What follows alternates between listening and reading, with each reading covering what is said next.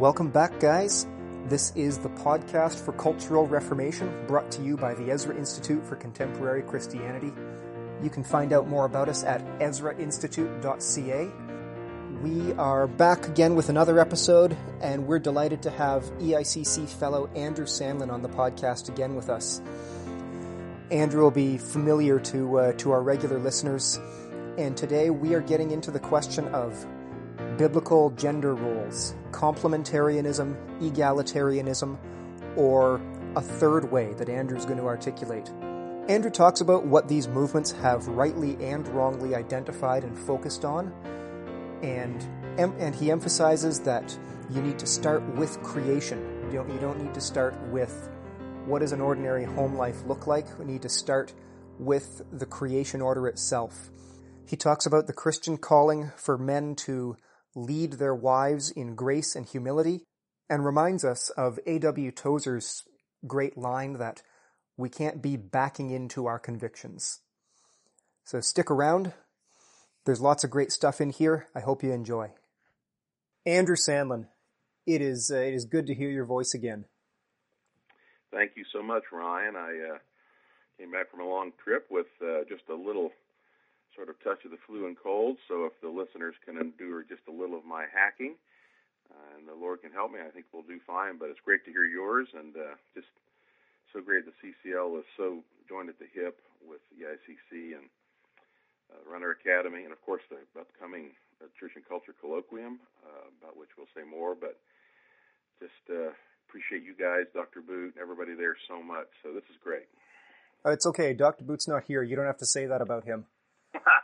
Well, I've tried to get my list of all of my criticisms, but it would be a short list. Yeah. So we'll see if we get to anything.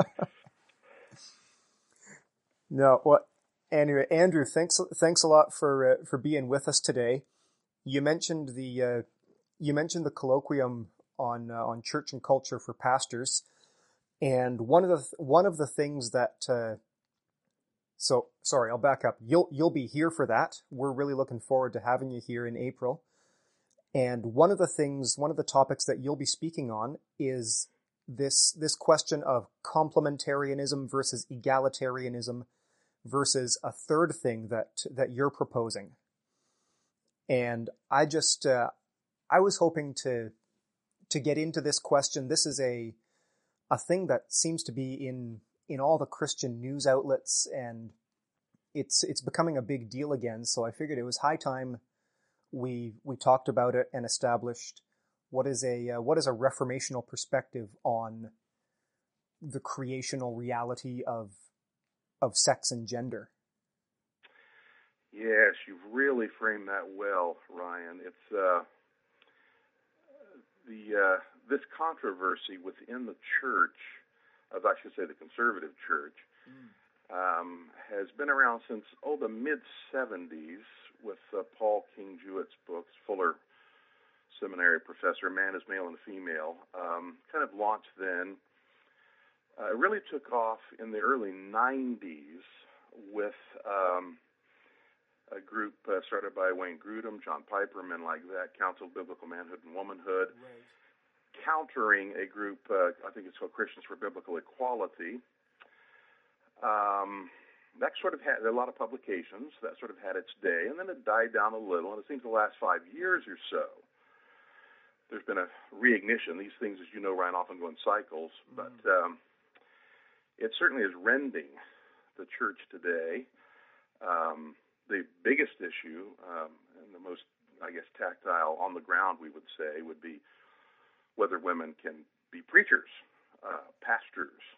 That's not the only issue, of course, but within the church, that seems to be the most visible one that is being discussed. And there are the controversies surrounding Beth Moore, for example. Other evangelical women teachers are those that would perhaps like to be known as preachers and so on. And there are, to be honest, very good, sincere people, godly Christian people on both sides of the issue. You have touched on something I think that is vital, and I'll be fleshing this out at one of the talks. I hope that all the pastors, pastoral staff listening would come.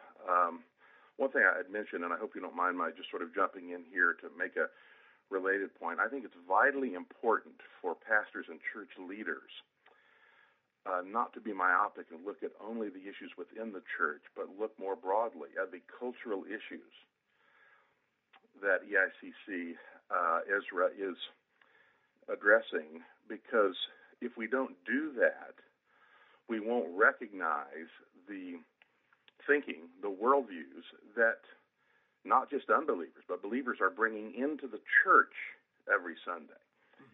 And if we assume that we can merely concentrate on new programs or even Bible teaching or preaching, necessary though it is, without any attention to broader cultural and worldview issues, then we really won't be able to minister effectively in the church, because every church operates within a culture.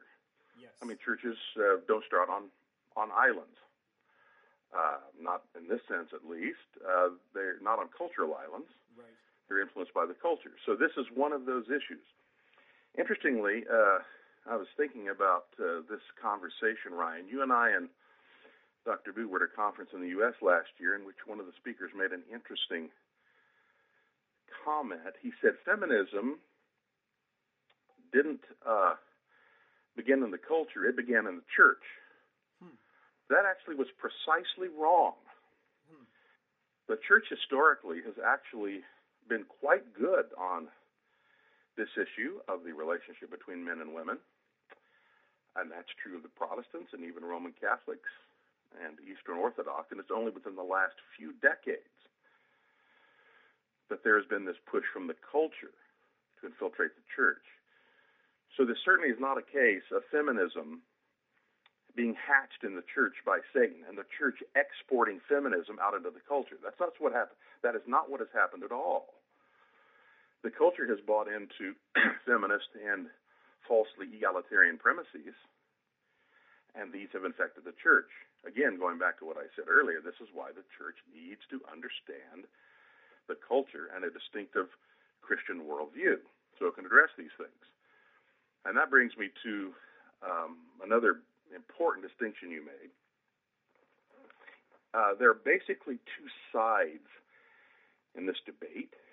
There is the complementarian side, and almost everyone on both sides would consider my view complementarian, though I do have some quibbles with that, which I'll get to in a minute.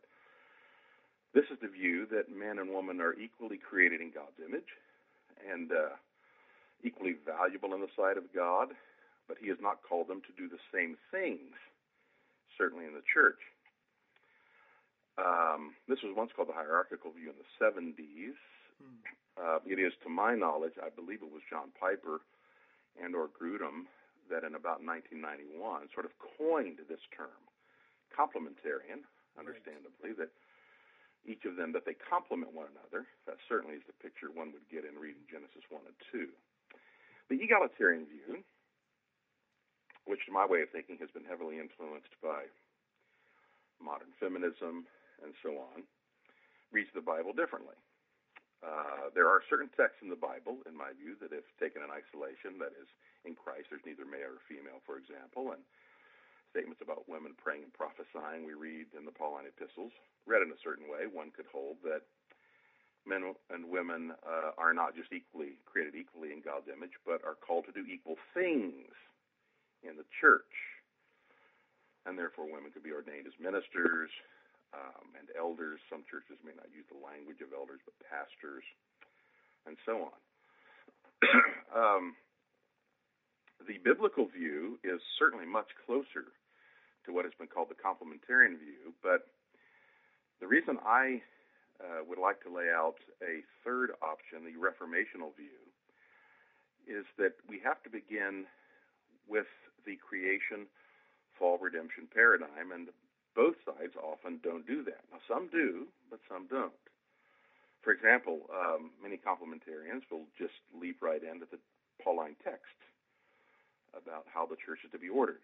Now, of course, those are vital texts in the debate, and we have to take account of them.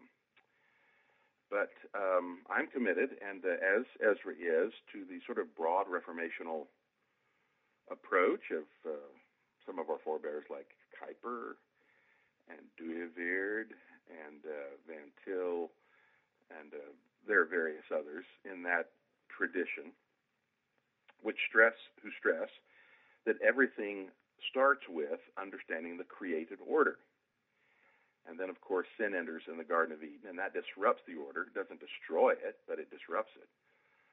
And the role of the gospel is to restore and enhance that creational order and creational norms. Now, if that's the case, that puts a slightly different spin on things. That means we don't look first at what Paul said, though we certainly must look at what Paul said. But we first try to understand what man and woman are as they are created in the image of God and from the hand of God.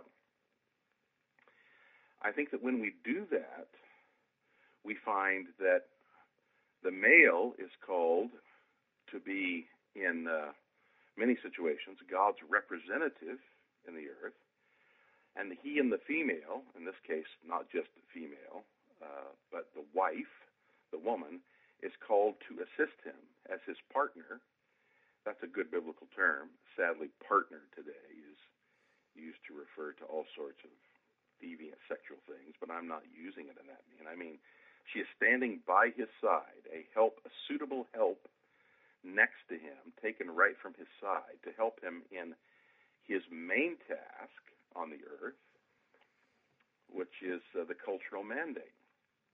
Yep. Right. Now this, I'll say one more thing. I'm talking a long time. I should let you get a question in here, Ryan, but one more thing. There's another reason we need to start with creation, and that is we don't understand what man and woman's role should be in the church if we don't first understand what their role is in God's creational plan. But if our view is that everything must first of all be seen from the perspective of within the church, we won't see the broader sweep of things. In other words, our view of what man and woman should be and do in the church is based on what man and woman should be and do in the world, in the culture. I think both sides, both egalitarian and complementarian, often don't understand that. They see only the church issue first and don't recognize that how we will come out on the church issue is going to be shaped by how we view creation. Right. That's I think that's a valuable point. And you meant, like, the Apostle Paul himself, he mentions, like, going back to creation to look at this issue, to consider it. It's not a matter of sort of propriety in church worship in the first century. That's right. But and then you mentioned some of the more high profile cases like Beth Moore, or the call for women to be ordained as ministers. But what does this reformational view on gender? We got to find a shorter name for this, by the way. But what is a reformational view on gender and sex? How does that obtain outside the church, in the culture? What would it say about a woman running for president, or even a stay-at-home dad and a working mom? Yes, those are very good questions. So we can't answer that question well if we don't understand the creational norms of male and female. So this is where egalitarian modernity is quite deviant, but we must also say that traditional forms of male-female relationships in tribalistic societies, and even more recently, also fail. Those tend to be closer to God's creational pattern. In the Bible, we find out that woman was created to come along man's side and to be his helper in this task of stewarding the earth for God's glory. Now, there is something of a hierarchy there, no question about it. Man was not created to help woman. Woman was created to help man. The egalitarian angle, the legitimate egalitarian angle, is this commission is given to both of them. Genesis is quite clear. He created Adam. He called them. So there is this covenantal union that both of them are called, standing side by side to fulfill this particular role in exercising dominion. Mm-hmm. As we read the Word, so when we talk about the issue of a female prime minister or president, this doesn't seem to be something that would have been desired in the Scriptures, certainly not in Old Covenant Israel or in the New Testament, but it is something that God allowed at times, in fact, in times of apostasy, pushed for. Mm-hmm. I have examples in the Old Testament of the fact that women ruling is a rebuke to men who will be faithless. Right. We remember explicitly what Deborah said, the Judge Deborah to Barak. She said, yes, he begged her to lead Israel in a time of apostasy, and she says, well, I'll do that. But people will say that the woman got the glory, and the implication there is that the man should be getting the glory, and he would be robbed of that, which should rightfully be his. Right. Now, having said that, Ryan, that is a criticism, what I've just given the last few minutes, of a modern, outside the church, egalitarian view. But I must also criticize some of the traditional views, which is that essentially, if a woman is working outside the home, which, by the way, is not an ideal case, particularly with young children, I think the New Testament is quite clear about that, mm-hmm. or that a woman could never be involved in some business or in some teaching or in other roles, that equally is false. For one thing, if we look at the ideal woman of Proverbs 31, she's, of course, working she's actually the good creational wife. She's working side by side with her husband, but not with him all day. Mm-hmm. She's out doing things for the home, outside the home. Yeah. So the notion that women could never be involved in business, even wives, the Bible itself would not articulate that. The notion that, and I'm being a little crass here, that the only responsibility of women is to be barefoot and pregnant. I hope nobody holds that view. That's not the Christian view. Though it is true, clearly the woman's principal responsibility is her domestic duty in the home with her children. Paul makes that quite clear. But I would suggest that that's a derivation from the creation account itself. The Bible says that, of course, the man and the woman are to produce children, but she bears children. Mm-hmm. And as Adam says, she's the mother of all living, so that is a unique calling. Is that her only calling? Well, of course not. So in saying that, I'm just wanting to make the point that the creational view cuts across and criticizes both egalitarianism as well as some forms of traditional hierarchy that both do not fit into God's creational pattern. There'll always be questions around the edges. One thing that I believe the Bible would strongly oppose is women in combat. I think that's barbaric. Right. The question is whether women could ever be in the armed forces is a little different. There might be a role for women far beyond the lines doing clerical work here and there. Most of us would recognize that's necessary. Mm-hmm. Women as nurses and in other fields. My youngest daughter is a sheriff's deputy. I believe that's wholly legitimate, and I believed it wholly legitimate before she became a deputy. I think in some cases women can do a better job at certain aspects of peace work, police work, hostage negotiations, dealing with women prisoners, domestic issues. Men, of course, are better at other things, and that really is the creational approach, and this is why there is truth in complementarianism, which is that when people ask, are men superior to women, or are women superior to men, my answer is yes. Yeah. The fact is men are superior in some things and inferior in others, and women are superior in some things and inferior in others. So the issue is not a sort of one-size-fit-all egalitarianism, but a recognition that each has his or her own role, and in some cases women are superior, and in some cases they're inferior, and the same is true with men. That, in my view, is the reformational approach, and that view recognizes these so-called gender. It's not a word I like, Ryan, because of some issues. These sexual distinctions that are rooted in creation. They're not social constructions. They're rooted in creation. And the man who understands the role of the woman, particularly his wife, as coming out of his very side, is that someone wisely said God did not take her out of his head so that she would dominate him, nor did he take her out of his legs or feet so as though he could walk on her, but from his very side, so they could be joined together, fulfilling this calling. So that doesn't address a number of the biblical texts, which I think I'll get to in my talk, but that kind of answers why things are the way they are and what they should be, basically, outside the church in the culture. Right. No, that's helpful.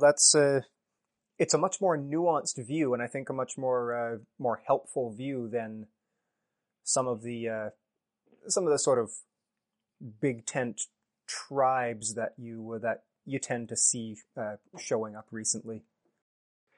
Yeah, you made a good point there. I think A.W. Tozer once made a valuable point. When I early 20s I read this, I'll never forget it. He says, beware of always backing into your convictions. Now, what he means by that is, don't be a reactionary.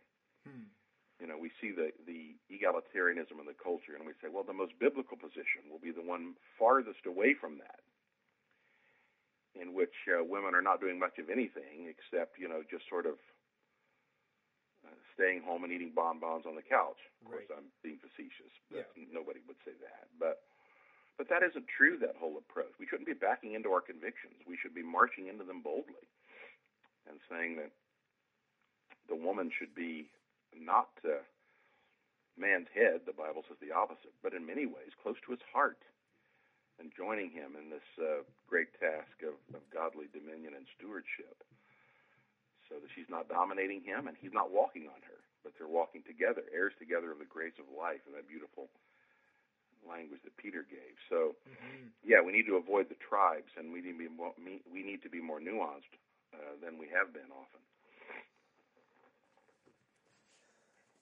Now, Andrew, you started out laying out some high-profile examples in the church. We moved on to the creational realm, the rest of the world outside the church and the home. But again, let's hop back to the contemporary church. You mentioned that this issue came up in like late 80s, early 90s. That's when complementarianism was termed. Yes. And then now, more recently, you've got the risk of like major denominational splits over this issue. Why do you think that this issue is becoming a big deal now again? Yeah, I think, and here I hope I'm not being tendentious, but another topic I'm going to address at the colloquium is cultural Marxism. I think the egalitarian premise of cultural Marxism to destroy all hierarchies, and that alone is true justice. That notion, which again did not begin in the church, it began in the culture, and therefore it's influenced the church, is behind this even the last 5 to 8 years. I think in the U.S., the Obama presidency, and I think particularly today, the sort of left-wing madness at Donald Trump's presidency and the sort of screeching, fanatical opposition, as though he were sort of a right-wing baboon, pounding people, which he certainly is not. Like him or not, he's certainly not that. Right. I think that is driving an agenda within the church. I will acknowledge that the church in the last 40 and 50 years, conservative church, has not stressed strong male leadership, has tended to appeal to women, particularly the evangelical church. I think its music, its worship, its preaching has tended to be more feminized. I would add I would add a lot of its publishing to that list. Yes, it's right. That's exactly right, Ryan. I know that's a field that you're heavily involved in. It's sort of your bread and butter, and you would see that firsthand. But now that you mention it, I agree with that.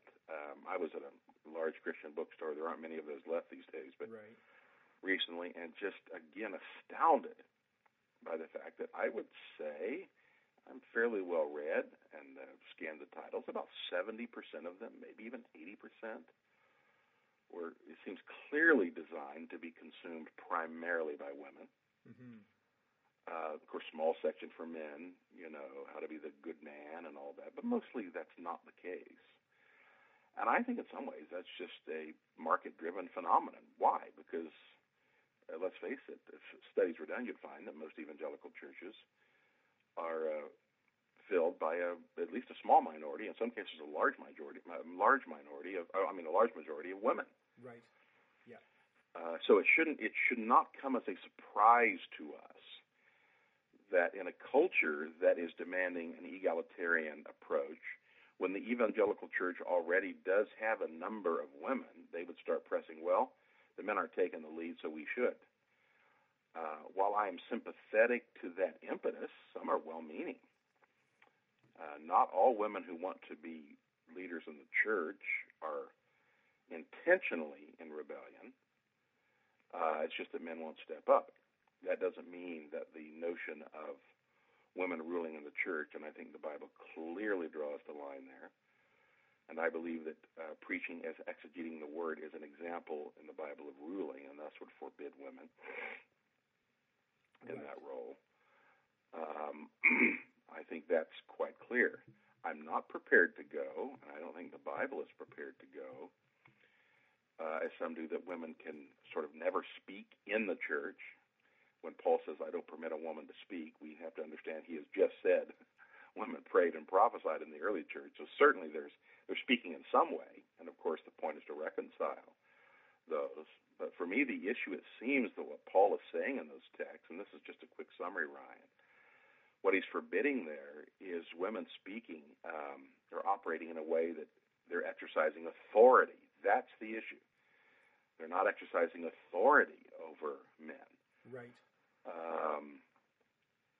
And praying and prophesying, I believe, a special gift at that time, no longer today, was not.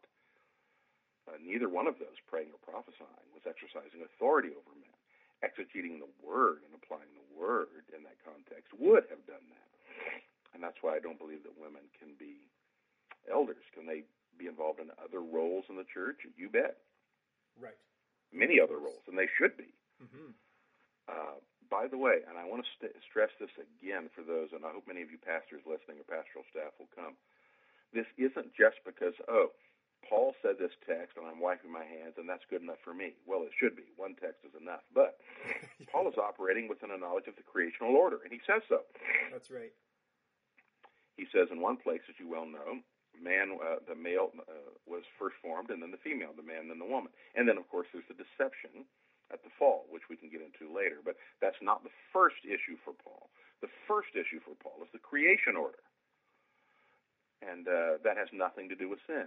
Some egalitarians will say that the woman is subordinate to the man because of sin. And then, of course, when we're redeemed, then women can be restored again to their role of pastoring a church or preaching. But that's not Paul's argument at all.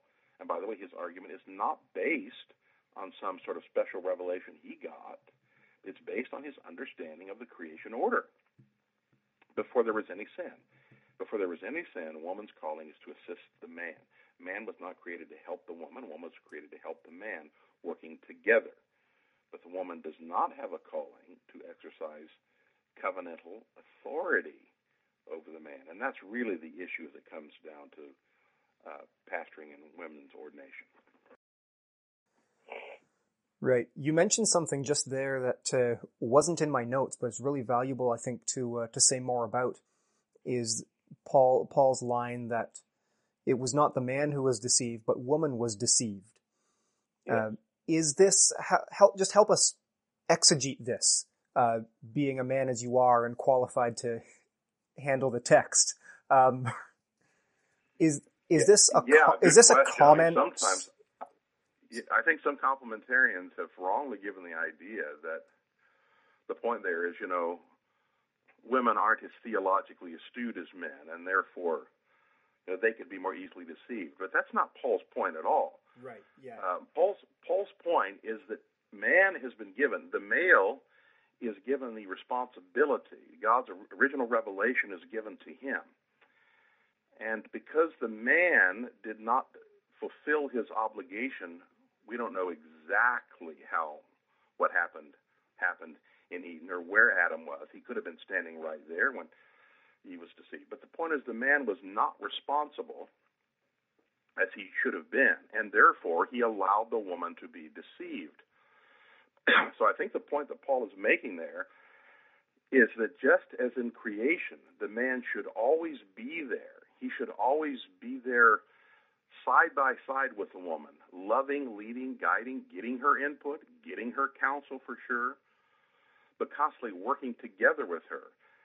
And of course, because Satan, knowing how to subvert God's order, did exactly that. This is why I believe he came to Eve first. It's not clear that Eve, of course, heard the original commands. They were given to Adam, and he, no doubt, conveyed them to her. Mm-hmm. So the point of this text is not, and this was an Enlightenment notion. It's really just bizarre that, women are inherently, emotional and aren't very smart. Right. A lot of the Enlightenment philosophers, males, they were people who use the term misogynist. There are few people more misogynist in Western history than Enlightenment philosophers. I mean, Nietzsche was not so much Enlightenment, existential, but even going back to Kant. They had such a low view of women. That's not the point Paul's making.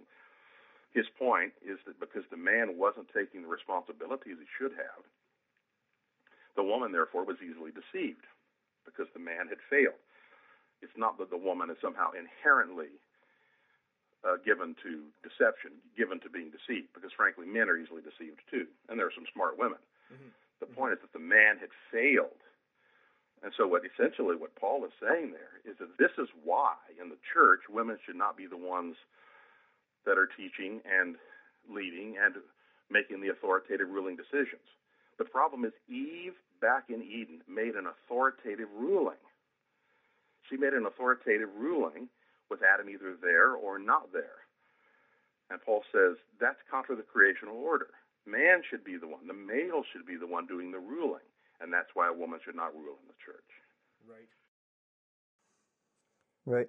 Now, Andrew, all this being said, what is at stake for the church, for Christianity in the West, if we neglect a clear understanding of biblical masculinity and femininity? Yeah, you won't be surprised by this answer, Ryan. I think, and this is where I think some of my complementarian brothers and sisters may not see the depth of the issue. Mm-hmm. They see the depth of the issue as well. We will have a violation of the word, and that women will be ordained in preaching.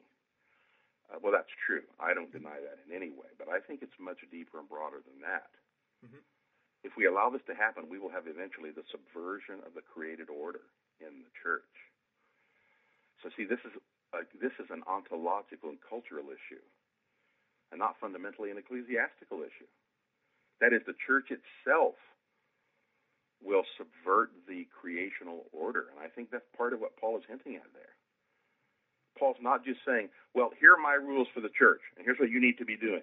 He certainly is doing that. But by invoking the creation, he's saying there's something deeper at stake here. And that is the created order itself is being subverted within the very, as we could say, the new covenant temple of God. So the notion that, well, I don't want women up there preaching the Bible, and that's just, I'm drawing the line at that, that's really bad. Right. Yes, I agree with that. Mm-hmm. Mm-hmm. But if we see this whole complementarian, egalitarian issue as fundamentally about whether women can preach and teach the Bible, that's only one aspect of what actually is a much more subversive notion, and that is the erosion of the distinction between man and woman and the inversion of the created order. In that way, the church becomes extremely worldly, and the church itself loses its contact with the creation order. So it's not just a case of losing the gospel, it's a case of losing the cosmic ontology. Now, I know that that's probably a foreign idea maybe to many listeners who have read the complementarian literature, much of which is fine. Right. But it doesn't understand the depths of what's going on. And that's one reason, Ryan, that I call this approach reformational. It's not just about, the specific issue of whether women can be ordained. It's about what is the nature of creation as recognized in the church. Right. That's what's at issue. Right. Andrew, that being said, for those of us who are conservative and who, for lack of a better term, would identify as complementarian, you've kind of just blown the lid off of a lot of shallow, short-sighted complementarianism. What should we be reading or watching or looking at to dig deeper into this? Oh boy, you teed that up for me very well, Ryan. Though you may not have intended it, I would say to my dear brothers and sisters in Canada, get resources from, of course, the Ezra Institute, which really understands these deep and broad worldview issues. I don't know of another organization. I'm not saying there aren't specific churches, but no other organization in Canada like this. So they need to be tapping into the website and getting books by Dr. Boot and so on. I would say also if in the U.S., some of you are listening to this, please check out the stuff from CCL. I hope it's not too self-serving, but go to ChristianCulture.com. But beyond that, perfect. You want to go into That's good. more. That's Christian Culture. That? I'm just going to say it again. I appreciate that. ChristianCulture.com. Yes, ChristianCulture.com. But I would say beyond that, I would have them investigate this entire, what I call the reformational viewpoint. I should probably have a couple of minutes for me to explain that, Ryan? Go for it. Yeah, I don't mean by that merely the Protestant Reformation, though I'm fully committed to that, as you are and the Institute is. By reformational, I mean the way of worldview thinking that most would acknowledge began with Abraham Kuyper, Groen van Prinster in Holland, and then with the most towering Christian philosopher of all, Herman Dooyeweerd, who really, actually, when I say philosopher, he wrote philosophy, actually was a legal scholar. And those in that school, a number of the books are available there at the there for EICC, and you can visit them. But this whole way of reformational thinking is essentially worldview thinking. And at the base of it is the notion that it's not enough simply to trust in Christ, which is vital, not enough even to read and know the Bible theologically. That too is necessary. These must be understood within a broad context of an entire Christian way of thinking, which we call a worldview. So in many ways, Kuyper, Dooyeweerd, and others were sort of the original Christian worldviewists, if I may coin that term. Not that they got everything right. I mean, none of us do, but they really were among the first to understand that this is not a battle of one doctrine versus another doctrine. It's a battle of an entire way of thinking versus another entire way of thinking. So what the Ezra Institute and CCL are trying to do is to revive and to create and bring back an entirely Christian way of looking at the world. So this aspect of male-female relationships is just one aspect of a larger Christian and creational worldview. It's not possible to grab this and say, well, I'm going to read all the Bible texts on this and make up my mind. No, we actually have to understand what this is in the large scheme of how we view what God is doing in the world.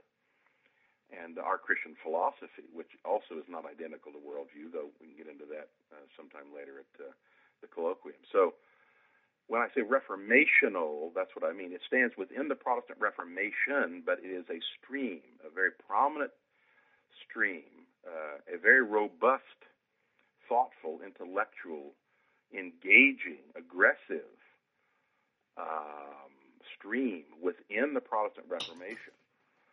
And that's what EICC is all about, CCL is all about, and other good organizations, and I'm not trying to slight anybody else, but that's what we're all about. That's right. So when you come to the colloquium, we're going to have a number of very important topics, but they'll all be communicated from this reformational perspective. So to say it, and I think I'm sure that Dr. Bujo said it very well, and you have in many cases, Ryan. So when you come to the colloquium, when you come to the Runner Academy, the 2-week Runner Academy in July, when you come even to the World Leadership Camp, the other events, you're not just getting truth and training on selected topics. You're getting training and exposure to selected topics within a particular robust Christianly way of thinking. That's what makes Ezra and the colloquium unique. Terrific. That's very well said. Thanks, Andrew.